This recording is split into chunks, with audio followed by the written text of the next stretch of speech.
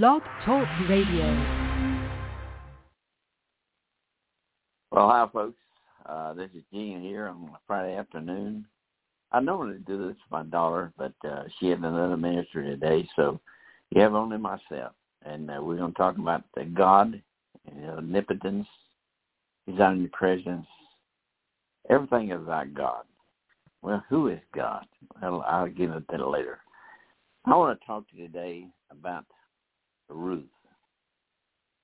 Ruth was a Moabite. What in the world does a Moabite got to do with God? But remember that Moabites was an accursed people.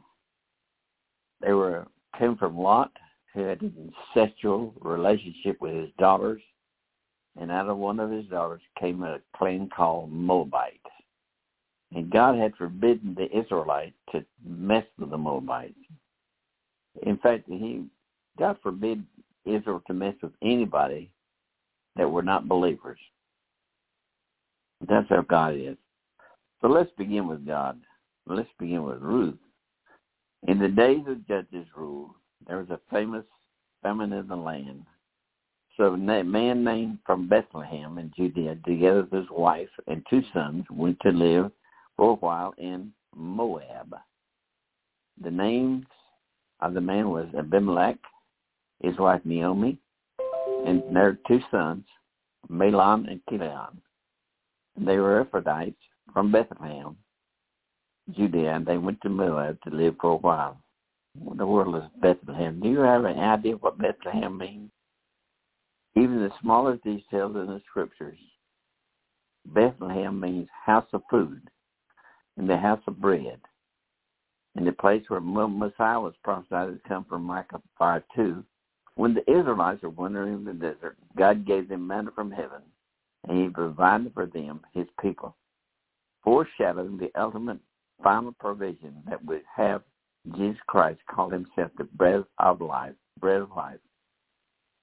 Jesus Himself called Himself the bread of life. Through the story of Ruth, God preserves and protects the lineage of David, thus protecting the lineage of Jesus. The symbolism of food found in the story of Ruth is reminding that even the smallest details matters in the story of God. Now, Elimelech, Naomi's husband, died, and she was left with her 2 sons. They married Moabite women. And the one was named Ophrah, and the other was named Ruth. And they lived there for 10 years. Both Mahlon and Chilion died. And Naomi was left with her 2 daughter-in-laws and her husband there, and was left with her 2 daughter-in-laws. When Naomi heard that in Moab, that the Lord had come to the aid of the people by providing food for them, her daughter-in-laws prepared to return home from there. With her 2 daughter-in-laws, she left the place where she had been living and set on the road that would take her back to Judea. Well, then Naomi said to her daughter-in-laws, "Go back, each of you, to your mother's house. May the Lord show you kindness, and you've shown the kindness to your dead husbands and me. May the Lord grant you, each of you, you will find rest in the home of another husband. Tell me goodbye." But Naomi said, "Return home, my daughters. Why would you come with me?" Because the 2 daughters said, "We'll come back with you." She said, "Why do you want to come back with me? I gave birth to my son, but I'll not give birth again. I'm too old. And even if I'm not old enough, do you recall that you would have to wait for me to have 2 boys they would have to raise, and would you wait for them to be married to them?" It was a Jewish custom at that time that relatives had to take care of relatives. Men had to take care of the women. It was a time of where God provided for the provisions of the family. "Look," said Naomi, "your sister-in-law is going back to her people and her God." Well, that's evangelism, right? Go back to your God, she said. What are you doing today? Do you have enough nerve to tell people to serve a living God? Do you realize who God is?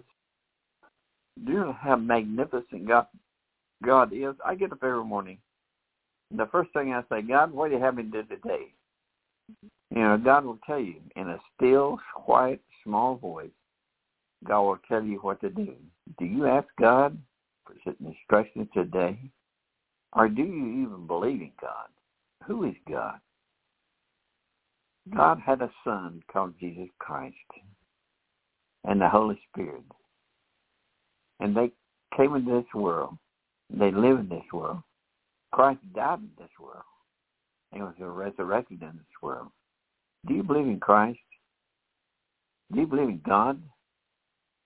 Do you believe in the Holy Spirit? You have to believe. You have to ask. If you ask for Christ to come into your life, He comes. I was talking to someone the other day, and they were in all kinds of problems. I mean, instructions, and they were in the world pretext of being in trouble. And I said to them, all you have to do is believe in Christ. Accept Christ. And believe in Him. You know what? It comes into your heart, which is your mind. The Holy Spirit lives in you. You have a friend for life. You will never accept this friend. This friend He guides you. He instructs you. You live with Him. He is your protector. When you pray, who do you pray with? The Holy Spirit prays with you. And you all enter into the throne room. And there the magnificent God, the creator of everything. What did I say? The creator of everything. That's God. And the Holy Spirit says to God, God, here's the boy that's got troubles. And here's his prayer. God answers prayer. When does He answer? Does He answer on time, every time, all the time? Yes, He does. All the time. At His discretion. God will answer your prayers. God will give you relief. Relief that this undescribed, whatever you want to say, however the conditions may be, God answers prayer. And He gives you relief. You're relief from your troubles. Well, let's go on, Ruth. Said, don't urge me to leave or turn back from you. Where you go, I will go. And where you stay, I will stay. Your people will be my people. Your God will be my God. Do you have enough nerve to say that to people? I had a professor that he's from Wales, tiny guy. And he had a testimony, Dr. Thomas. The doctor would come out and put his Bible down in the middle of the street in Wales and put his hat over it. And he would dance around his hat saying, it's alive, it's alive, it's alive. What in the world a doctor would be doing dancing in the street saying, it's alive, it's alive, it's alive. Dr. Thomas didn't have a church. But he had God. And the people would gather around and say, what is wrong with this man? Is he crazy? He's a man with education, could do anything he wanted to do. But here he was in the middle of the street with his Bible and a hat, dancing around his hat. And enough people gathered around. He swooped down and he swept up his hat in his hand. And there lay his Bible, and he kept his Bible. And for the next hours, he preached the gospel. He preached God. Do you have enough nerve to do that? Do I have enough nerve? Do you have enough nerve to say, it's alive, it's alive? God is alive. He will never die. He performed miracles. He asked the world, He asked this earth to come into focus. From nothing, He created the earth. He created the sun, the stars. He created everything. He does it with nothing in His hand, because nothing is created when God says create, and it creates. Well, let's go on with Ruth. Naomi, she told her, call me Mara, because I am brought back empty. Why call me Naomi? And the Lord has affected me. The Almighty has brought misfortune upon me. Call me bitter. She went away full with her husband and 2 sons. The 2 sons married Moabite women. Her husband had died. The sons died. She was left alone. Only Ruth was with her. And she said, don't call me anything but bitter, because God has left me. Carry on with Ruth, but Ruth remained at her mother's side. This was important since her assertion that Naomi's God would be her God. What? Naomi's God, the God that she said, go back to your God. That's not evangelism. That's almost atheism. Will you have enough nerve to say to people, turn back to my God, or go your God? Naomi said this to Ruth. And Ruth had an opportunity to choose between making a new life with God or returning to her old ways and the idols for her people. She decided to remain fervently and stubbornly by her mother-in-law, to serve God and to the faith that she had come to know. God chose someone, a woman, no less, outside Jewish faith, not only to follow God of Israel, but to become part of his lineage of the Messiah. This was a shadow of the reality that would be a redemption of the entire world, first for the Jew and for the Gentiles. It's found in Romans 1:16. Jesus would not only be the Savior of the human vein, but thanks to outsiders, to his family line, such as Ruth, when he came to earth, he made it abundantly clear that the salvation was offered for the whole world. That's including you. You know, the Bible is explicitly clear that the Jews are his favorite people, or his home people, his family. But not only the Jews, when Christ came, not only the Jews, but also the Gentiles. Christ died for the entire world, past, present, and future. We live in the future. Christ died for us. Do you realize that? Here is a holy man of God, the Son of God. And he laid down his life for us. Is that not real? Is that not understanding how real God is? You know, I've read books, I've seen movies about the torture of Christ. And I've come to realize that he was beaten, he was bruised, crown of thorns were afflicted on his head, spears thrust in his side, and he was in terrible pain. Spikes were driven into his legs, into his feet, and he was bound by the cords and nailed to the cross. That's painful, right? All this is painful. Come to believe this. I believe this on my heart. Here's the Son of God, nailed, beaten, flogged, spit on, crown of thorns. But here's his great pain. He looked at the sky, and he said these words that disturbed me greatly. My God, why have you forsaken me? At that moment, Christ was all human. He looked up and he saw God turn his back, and he said, my God, why have you forsaken me? You know, I have death close to me, all around me. My wife died. My second wife died. People have died in my arms. Young men have committed suicide, and I've held them in my arms, and they died. My brother died, saving it for this country. My other brother died. But we have death all around us. My father lost his wife, which is my mother. and 4 children in a period of 5 years.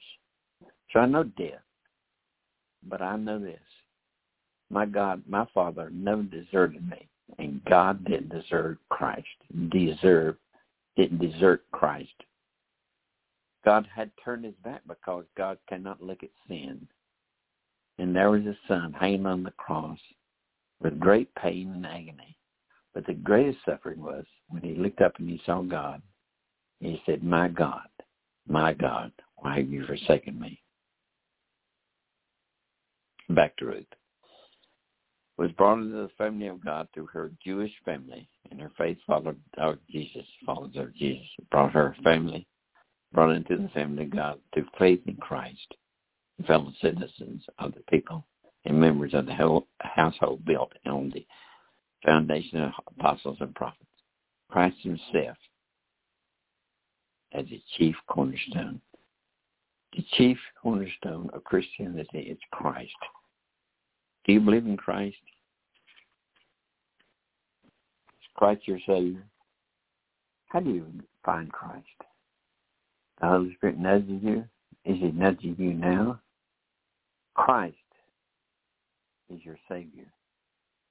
One day, I'm not going to do it today, but one day we'll be raptured out of here. And we'll be in front of Christ, in front of God, and we'll be judged according to our works and what we've done. Not sin, but works. And we'll look at Christ, and we'll look at God, and we'll see everything there is. And God, you live with God forever. Forever, forever, and forever. How long is forever? There's no ending. But you live in perfect bliss. Streets of gold, gates of pearl, and our God and my Christ and the Holy Spirit will minister to us. There'll be no sin.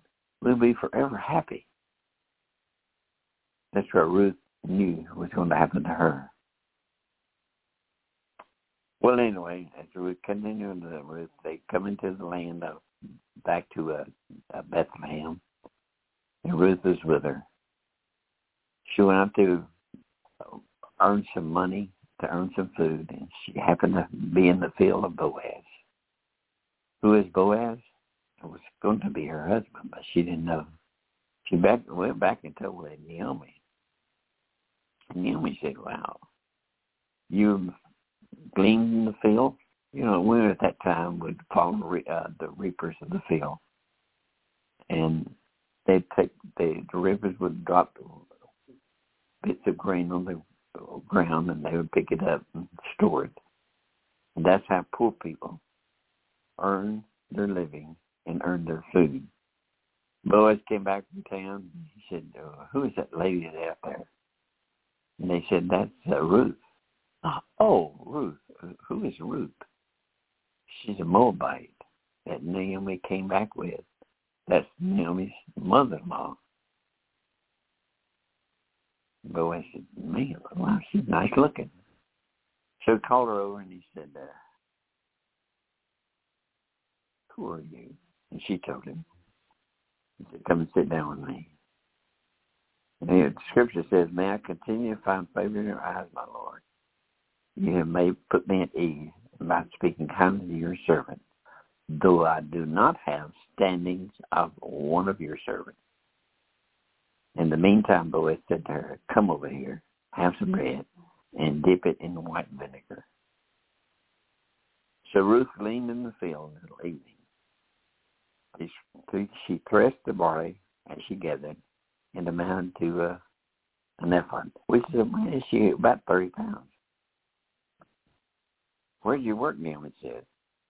And Naomi said, well, I don't know you. I really don't know my law, but the one I placed, she had been working. The name of the man I worked with was Boaz. Naomi said, oh, wow. He's one of our guardian redeemers. Who's your guardian redeemer?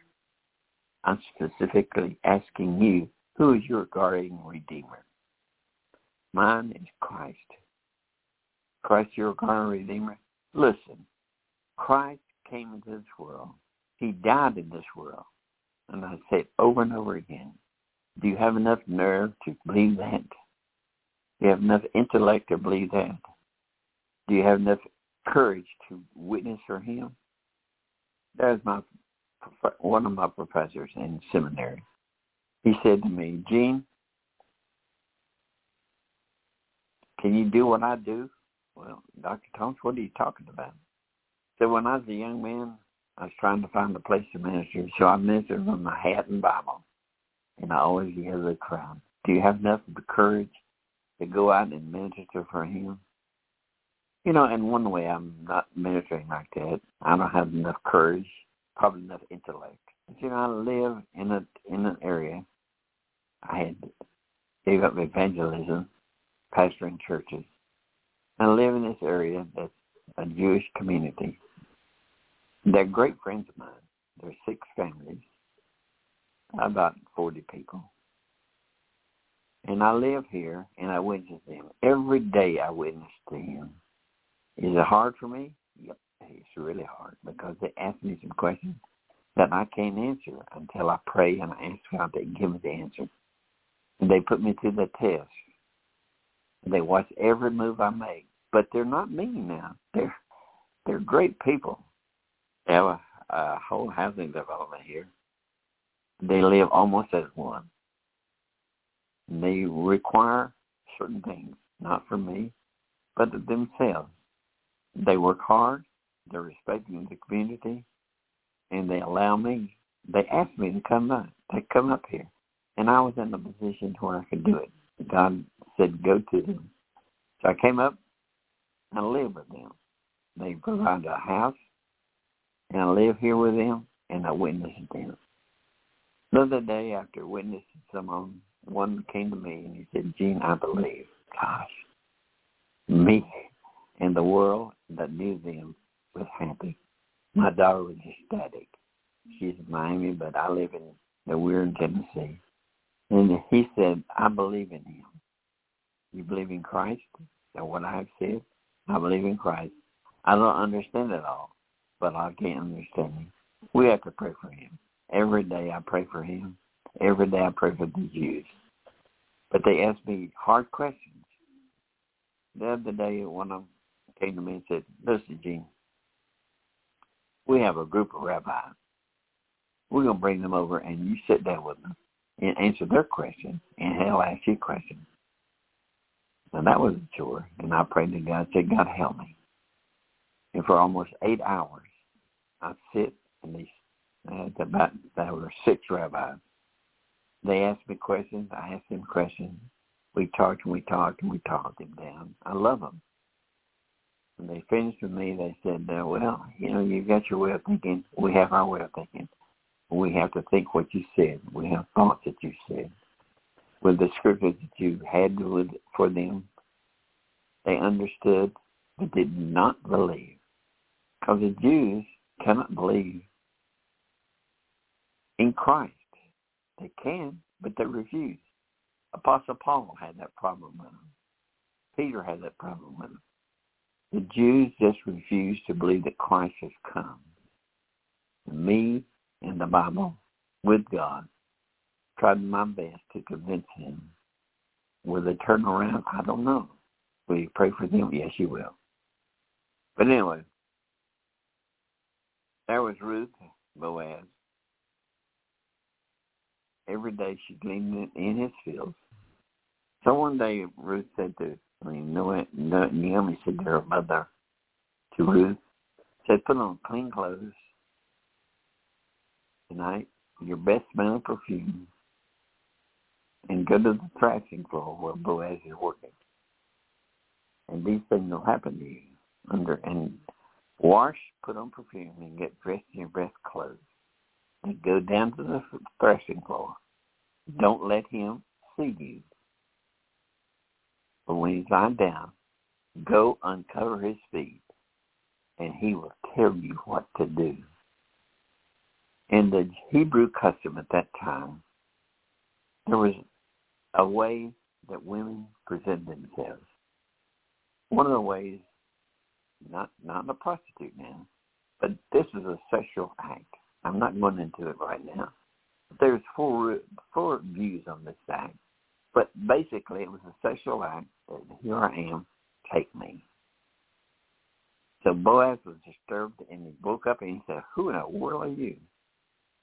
He said, "I'm Ruth, Naomi's bondservant." And he said, "Oh, honey, you've shown so much kindness, your beauty and everything. But I'm not your closest redeemer. There's one in front of me." You recall the story on TV a couple of years ago. Oh, a couple of longer than that, yeah. That where a sandal was thrown at Bush, President Bush. Well, the Redeemer that Boaz is talking about was the closest Redeemer. He was the second in line. Told Ruth, he said, "I will do my best to see if the guy will take you. If not take you, I will take you." So Ruth went back to Naomi, and Naomi said, "Wait here. We'll see what happens." So Boaz went to the gate, called 10 witnesses. He said, "There's a man that you're the closest redeemer, and he has this. He has his land and everything. Naomi has the land, and they want you to buy it and be the redeemer of Naomi's line." And the guy said, "Okay, I'll buy it." And Boaz said, "Now wait a minute. Remember this. When you do, you must take Ruth, which is a Moabite, and take her into your line." And they said, "Wait, I'm not going to do that. I can't do it. Because when I do that, I will sacrifice my own line, and I can't do it." And Boaz said, "Okay, then I'll redeem her." And Boaz redeemed her, and they used a sandal as an exchange of courtesy. And Boaz became Ruth's husband. And from that husband was born a child.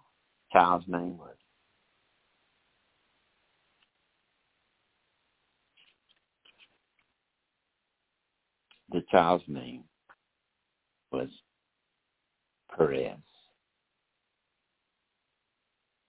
And from that, Jesus Christ's lineage was of the Moab, and it's a lineage of David. Here's the lineage. Perez was the father of Haran, and Haran the father of Aram, and Ram the father of Abinadab, and Abinadab the father of Nahshon, Nahshon the father of Salmon, and Salmon was the father of Boaz, and Boaz was the father of Obed. Remember that Boaz fathered Obed, and Obed fathered Jesse, and he was Jesse, the father of David, the beloved Son of God. Folks, that's how God works. Everything works out for the best if you listen to God. Are you listening to God today? Do you have enough nerve to witness for God? Do you have enough nerve to accept God? He's your blessed Redeemer, and He will do everything possible to live your life in lieu of Christ. I ask you today, accept Christ, believe in Christ, work for Christ. Folks, that's all I got today, and I'll see you next week, same time. And I listen and be very careful. I love you. I love God more than anything in the world, forever and ever. Go with us. That'll be all today. Thank you very much.